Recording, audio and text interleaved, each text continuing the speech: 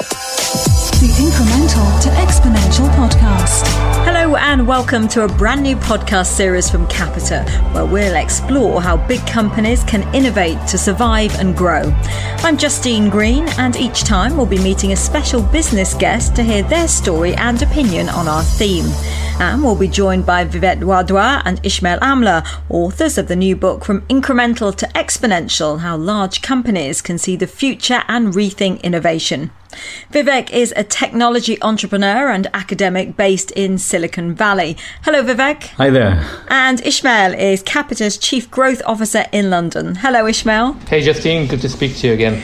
And let's meet our special guest, Ashok Vaswani, CEO of Consumer Banking and Payments at Barclays. Hello, Ashok, and welcome. Hi, how are you? Very well, thank you. Now, Ashok, just give us an overview of your various roles at Barclays over the last 10 years. Well, Justine, I've been actually very lucky. I started out in Barclays in Europe, managing payments business. And then I was sent off to Africa. Turned out to be the most fascinating and defining experience of my life. I did that about for a year. I came back to run all of retail banking for Barclays, then commercial banking and retail banking, and currently I run all of consumer banking payments globally for Barclays across the US, Europe, and the UK.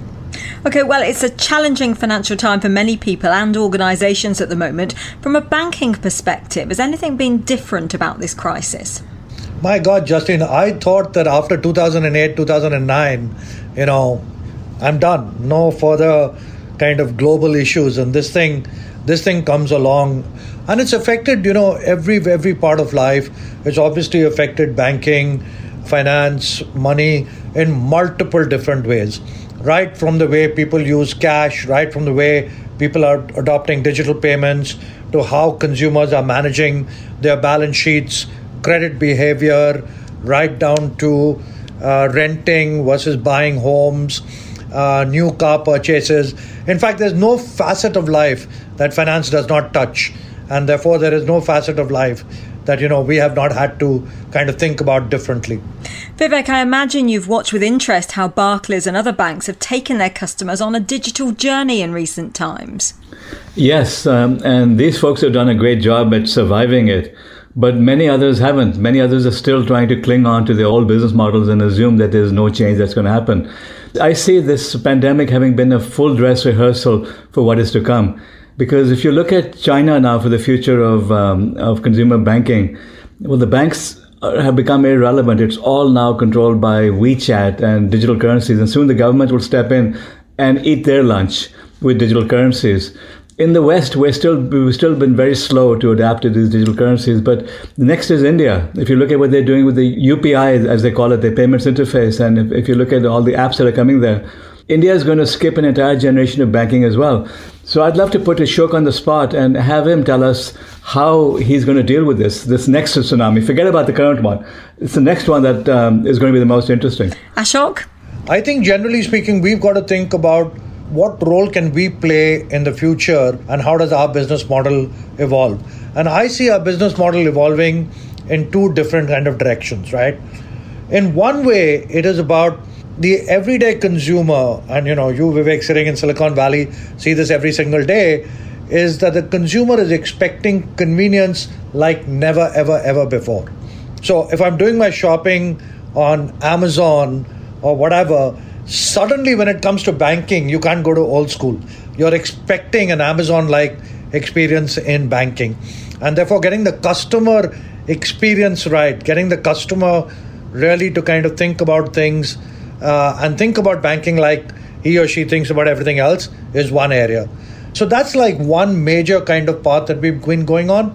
And the second path is, if you really think about it, Vivek, every single company effectively now has to become a financial services company, right? Every single company has to learn how to take payments, has to afford credit, has to manage finances and stuff like that. So what is the role then a financial institution takes in that kind of environment?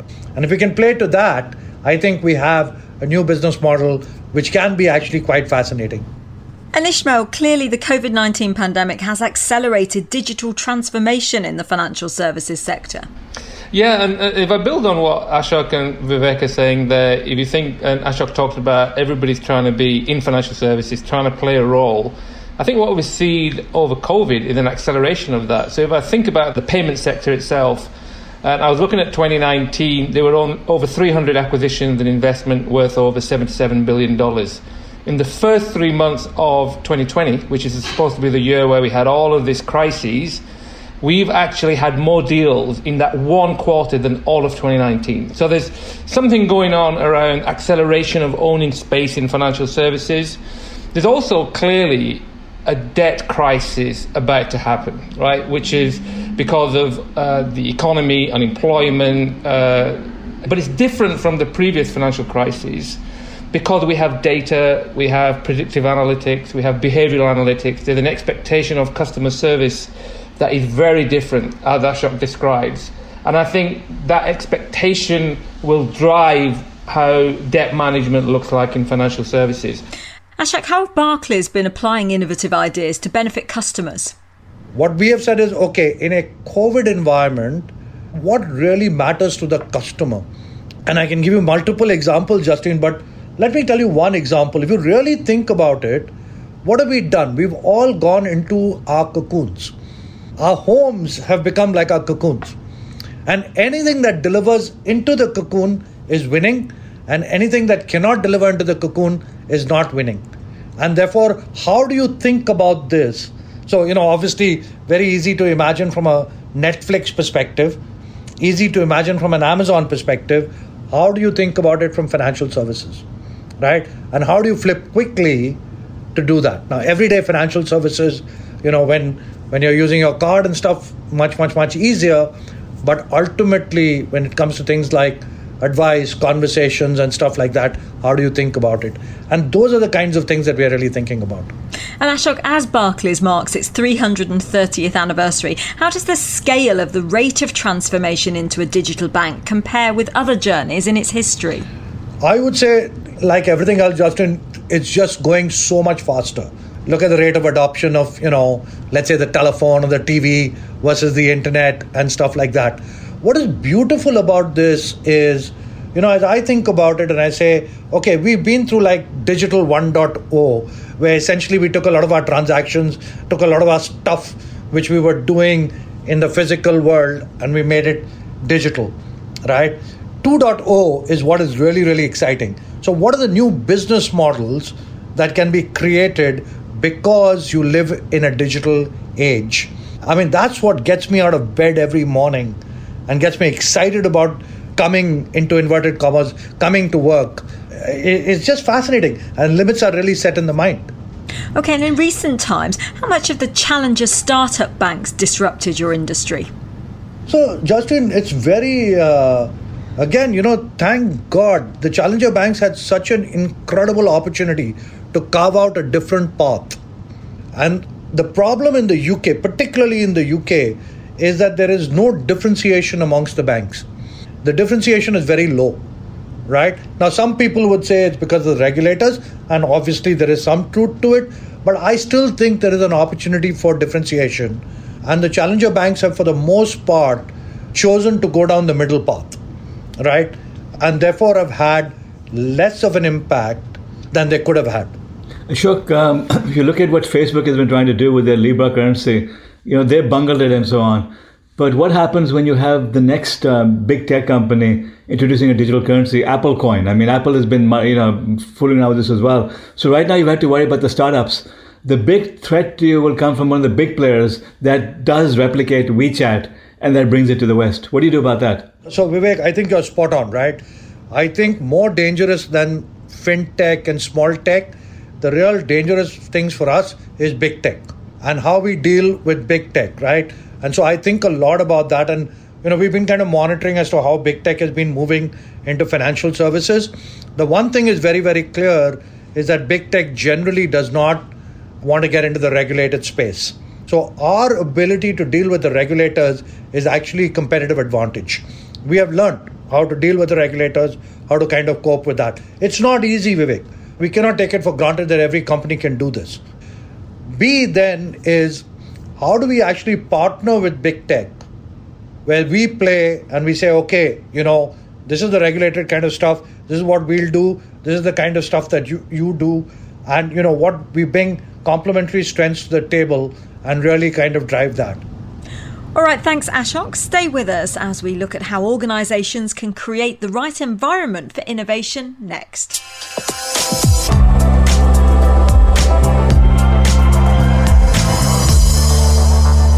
Vivek and Ishmael, set the scene for us in terms of how you think large companies can encourage innovation from within. Actually, in the book, we talk about 4 case studies of large organizations who avoided the Hall of Toast, as Vivek likes to call them. We talk about Walmart, Microsoft, Logitech, Nexter Energy.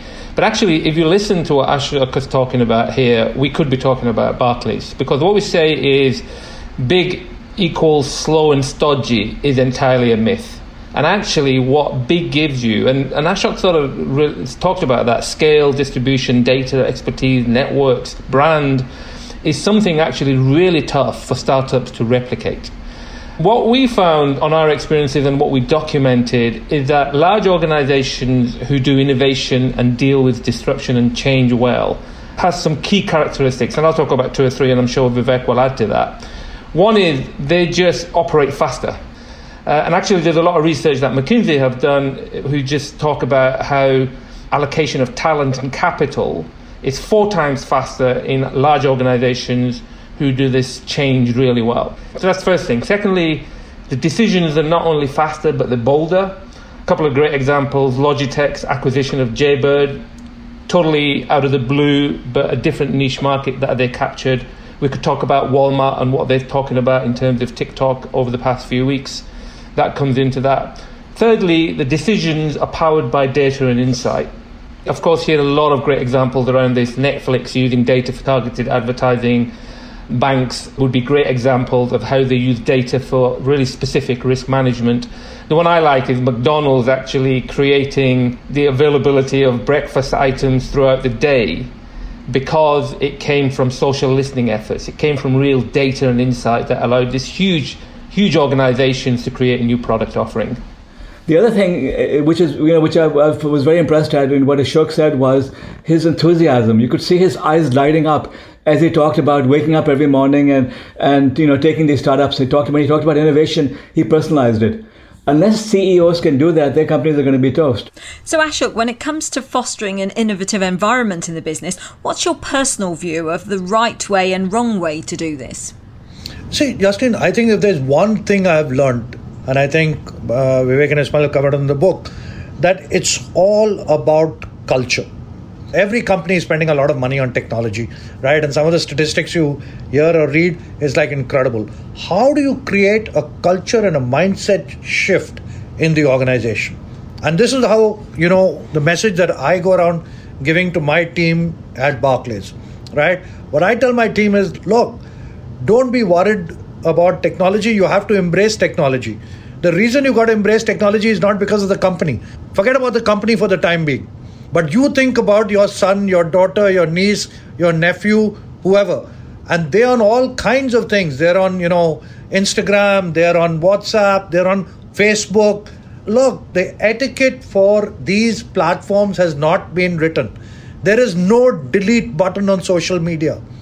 Your nephew, your niece could be having just that one extra beer on a Friday evening, takes one wrong photograph, and that photograph is never going to leave, never going to be deleted. Now that's a scary thought. Who is going to teach your niece or your nephew not to do that? And looking at the relationship between the incumbents and the entrepreneurs, tell us about Barclays' approach to startups. Justin, we are paranoid about everybody. I think about everybody. I worry about everybody. So I look literally Fridays I keep open to meet all kinds of people because that's how we get the great ideas. Now, it's one thing to see a great idea. It's another thing to be able to implement the great idea and integrate. And if you're going to do it at scale, look, big companies don't do hobbies well. You need to take 1 or 2 or 3 or 4 big things and then go at it. You experiment and you do a lot of R&D, but you go big on 3 or 4 big things and, go for it. And tell us about your Eagle Lab farm. It is in my interest that my corporate clients do well. It is in my interest that my business banking clients do well. So how do I help them, right? And therefore we set up these Eagle Labs. And Eagle Labs, frankly, we were shutting down branches. We had no footfall. We converted some of these branches into what we call Eagle Labs. We put in a bunch of laser cutter, 3D printers, created an innovative environment, no banking transactions, where companies could come, use this as a maker space, use this as an innovation center and stuff like that. And that really took off. And then we said, okay, why don't we make it specific to an industry, right? And in the UK, you've got about 15 industries for which we've got competitive advantage, agriculture being one. And that's how this thing came about in collaboration with the University of Lincoln, right? And the things, Justin, just visit one of them, please. The kind of people you'll meet, it will make your day. The kind of things they're working on, the kind of things you're doing, the ingenuity, the energy. My God, anytime I feel down, that's where I go to. And now when you see trends emerging in the market, how do you decide whether to back them and invest or not to dip your toe in the water? So, Justine, I've got enough scars on my back. I've made enough mistakes. The thing is that you got to learn, you kind of try and experiment. Usually you never get it right the first time. At least if I was to tell you I had a master plan, I wouldn't be entirely telling you the truth, right? I knew what needed to get done and we pushed ahead. We made mistakes. We moved ahead. The thing is to be never to fall in love with your thoughts. Listen to what your customers are saying. Every time we've done something where the journey has been fantastic, the customer has taken it up without us even needing to market it. Every time the customer doesn't take it up, I tell my team, there's something we've done wrong. We've done this wrong. Rethink this. Now, Vivek and Ishmael, do you think that legacy companies like Barclays could do better at spotting innovative trends earlier? Yeah, they surely can. But what Ashok said about going into the labs and seeing the excitement, I haven't heard any other CEO speaking like this. Actually, let me take that back. Nextera CEO Jim Robo, he launched a lab, and I know how excited they are about what they're already seeing in their labs. But this is a rare breed of CEO. Vivek, what I tell my team is that in the good old days, I used to have a lunchbox, you used to have a lunchbox, you ate out of your lunchbox, I ate out of my lunchbox, and everybody was happy. Today, if I'm not eating out of somebody else's lunchbox, be very careful because somebody surely is eating out of your lunchbox. So now you better figure out whose lunchbox you want to eat out of because somebody is eating your lunch for sure. I think building on the lunchbox analogy, I think away from the lab, I think where the innovation might be interesting is around the marketplace and platform technologies. What role does the bank play in that? Is the bank the platform itself or the marketplace? I think there's lots of opportunities around business model innovation, and Ashok already mentioned that in the context of payments. Where does one industry end and another industry start? And, what does the future business model look like? And will it be stable for any period of time? I don't know. So looking ahead, let's ask all three of you, is this innovation-fueled rate of change we've been seeing in the financial services sector set to continue at this accelerated pace? Oh, no, it's only going to speed up. As I've said many times, that the coronavirus pandemic was just a dress rehearsal. We're going to see more change over the next decade than we've seen in the past 100 years, and everything accelerating because you have a number of exponential technologies, everything from computing, sensors, AI, synthetic biology, robotics, advancing exponentially, and they're converging. When technologies converge, they wipe out entire industries and create new ones. The question is, how can you benefit from that? And that's the key lesson to be learned here. I think if you think about, it's really exciting, and I think it is absolutely going to be accelerated. If you think about cashless payment landscape, if you think about what the data and the availability of it mean for insurance, if you think about alternative lending models, crowdsourcing, crowdfunding, what does that mean for the changing role of lending players? All of it leads to more change, and I think it's going to be hugely accelerated and really exciting for somebody in the industry like Ashok and Barclays. A very, very smart man showed me a chart which he basically said that if you thought 2019 was a year of unprecedented change, 2019 is going to be the slowest year of change in the next decade. This thing is only going to speed up faster and faster and faster. I have no doubt we are on a treadmill, and the treadmill is kind of being, cranked up every single day. But you know what? We are getting smarter at it every day. We are learning a lot. And hey, we're ready for the race, right? Ashok, have there been any lessons learned from how people's perceptions of Barclays change because of its application of innovative ideas? So, Justin, that's actually a very, very interesting question, right? So if you look at, let's say, the rankings, NPS, whatever metric that you choose of our 11 million customers who are on our mobile banking app, for example, and they come to us 280, 300 million times a month, 280 to 300 million times a month, right? And you hear from them and the NPSs are like off the charts and stuff like that. Yet there are a bunch of people who say, you know what, I'm scared about security, who say, why can't you kind of do this? Or why does it not work that way? And what's really important is how do you figure out what works for whom? And if it's not working for a very, very important segment of society, we've got to find a way to make it work. This time around, every time there has been a big revolution, whether you think about the agricultural revolution, industrial revolution, whatever, there's always been a huge section of society that's been left behind. This time around, we've got to make sure that we don't leave people behind. And we've got to make sure that we go into a more equal and a fair world. Ashok, it's been great having you on the podcast. Many thanks for joining us. Thank you, Justin. It's been fantastic being with you. And thank you for this opportunity. Well, that's it for this edition, but do subscribe to our series wherever you get your podcasts so you won't miss an episode. We'll be back soon with another special business guest. Until then, from me, Justine Green, Vivek, Ishmael and Ashok, it's goodbye. The Incremental to Exponential podcast. Back soon.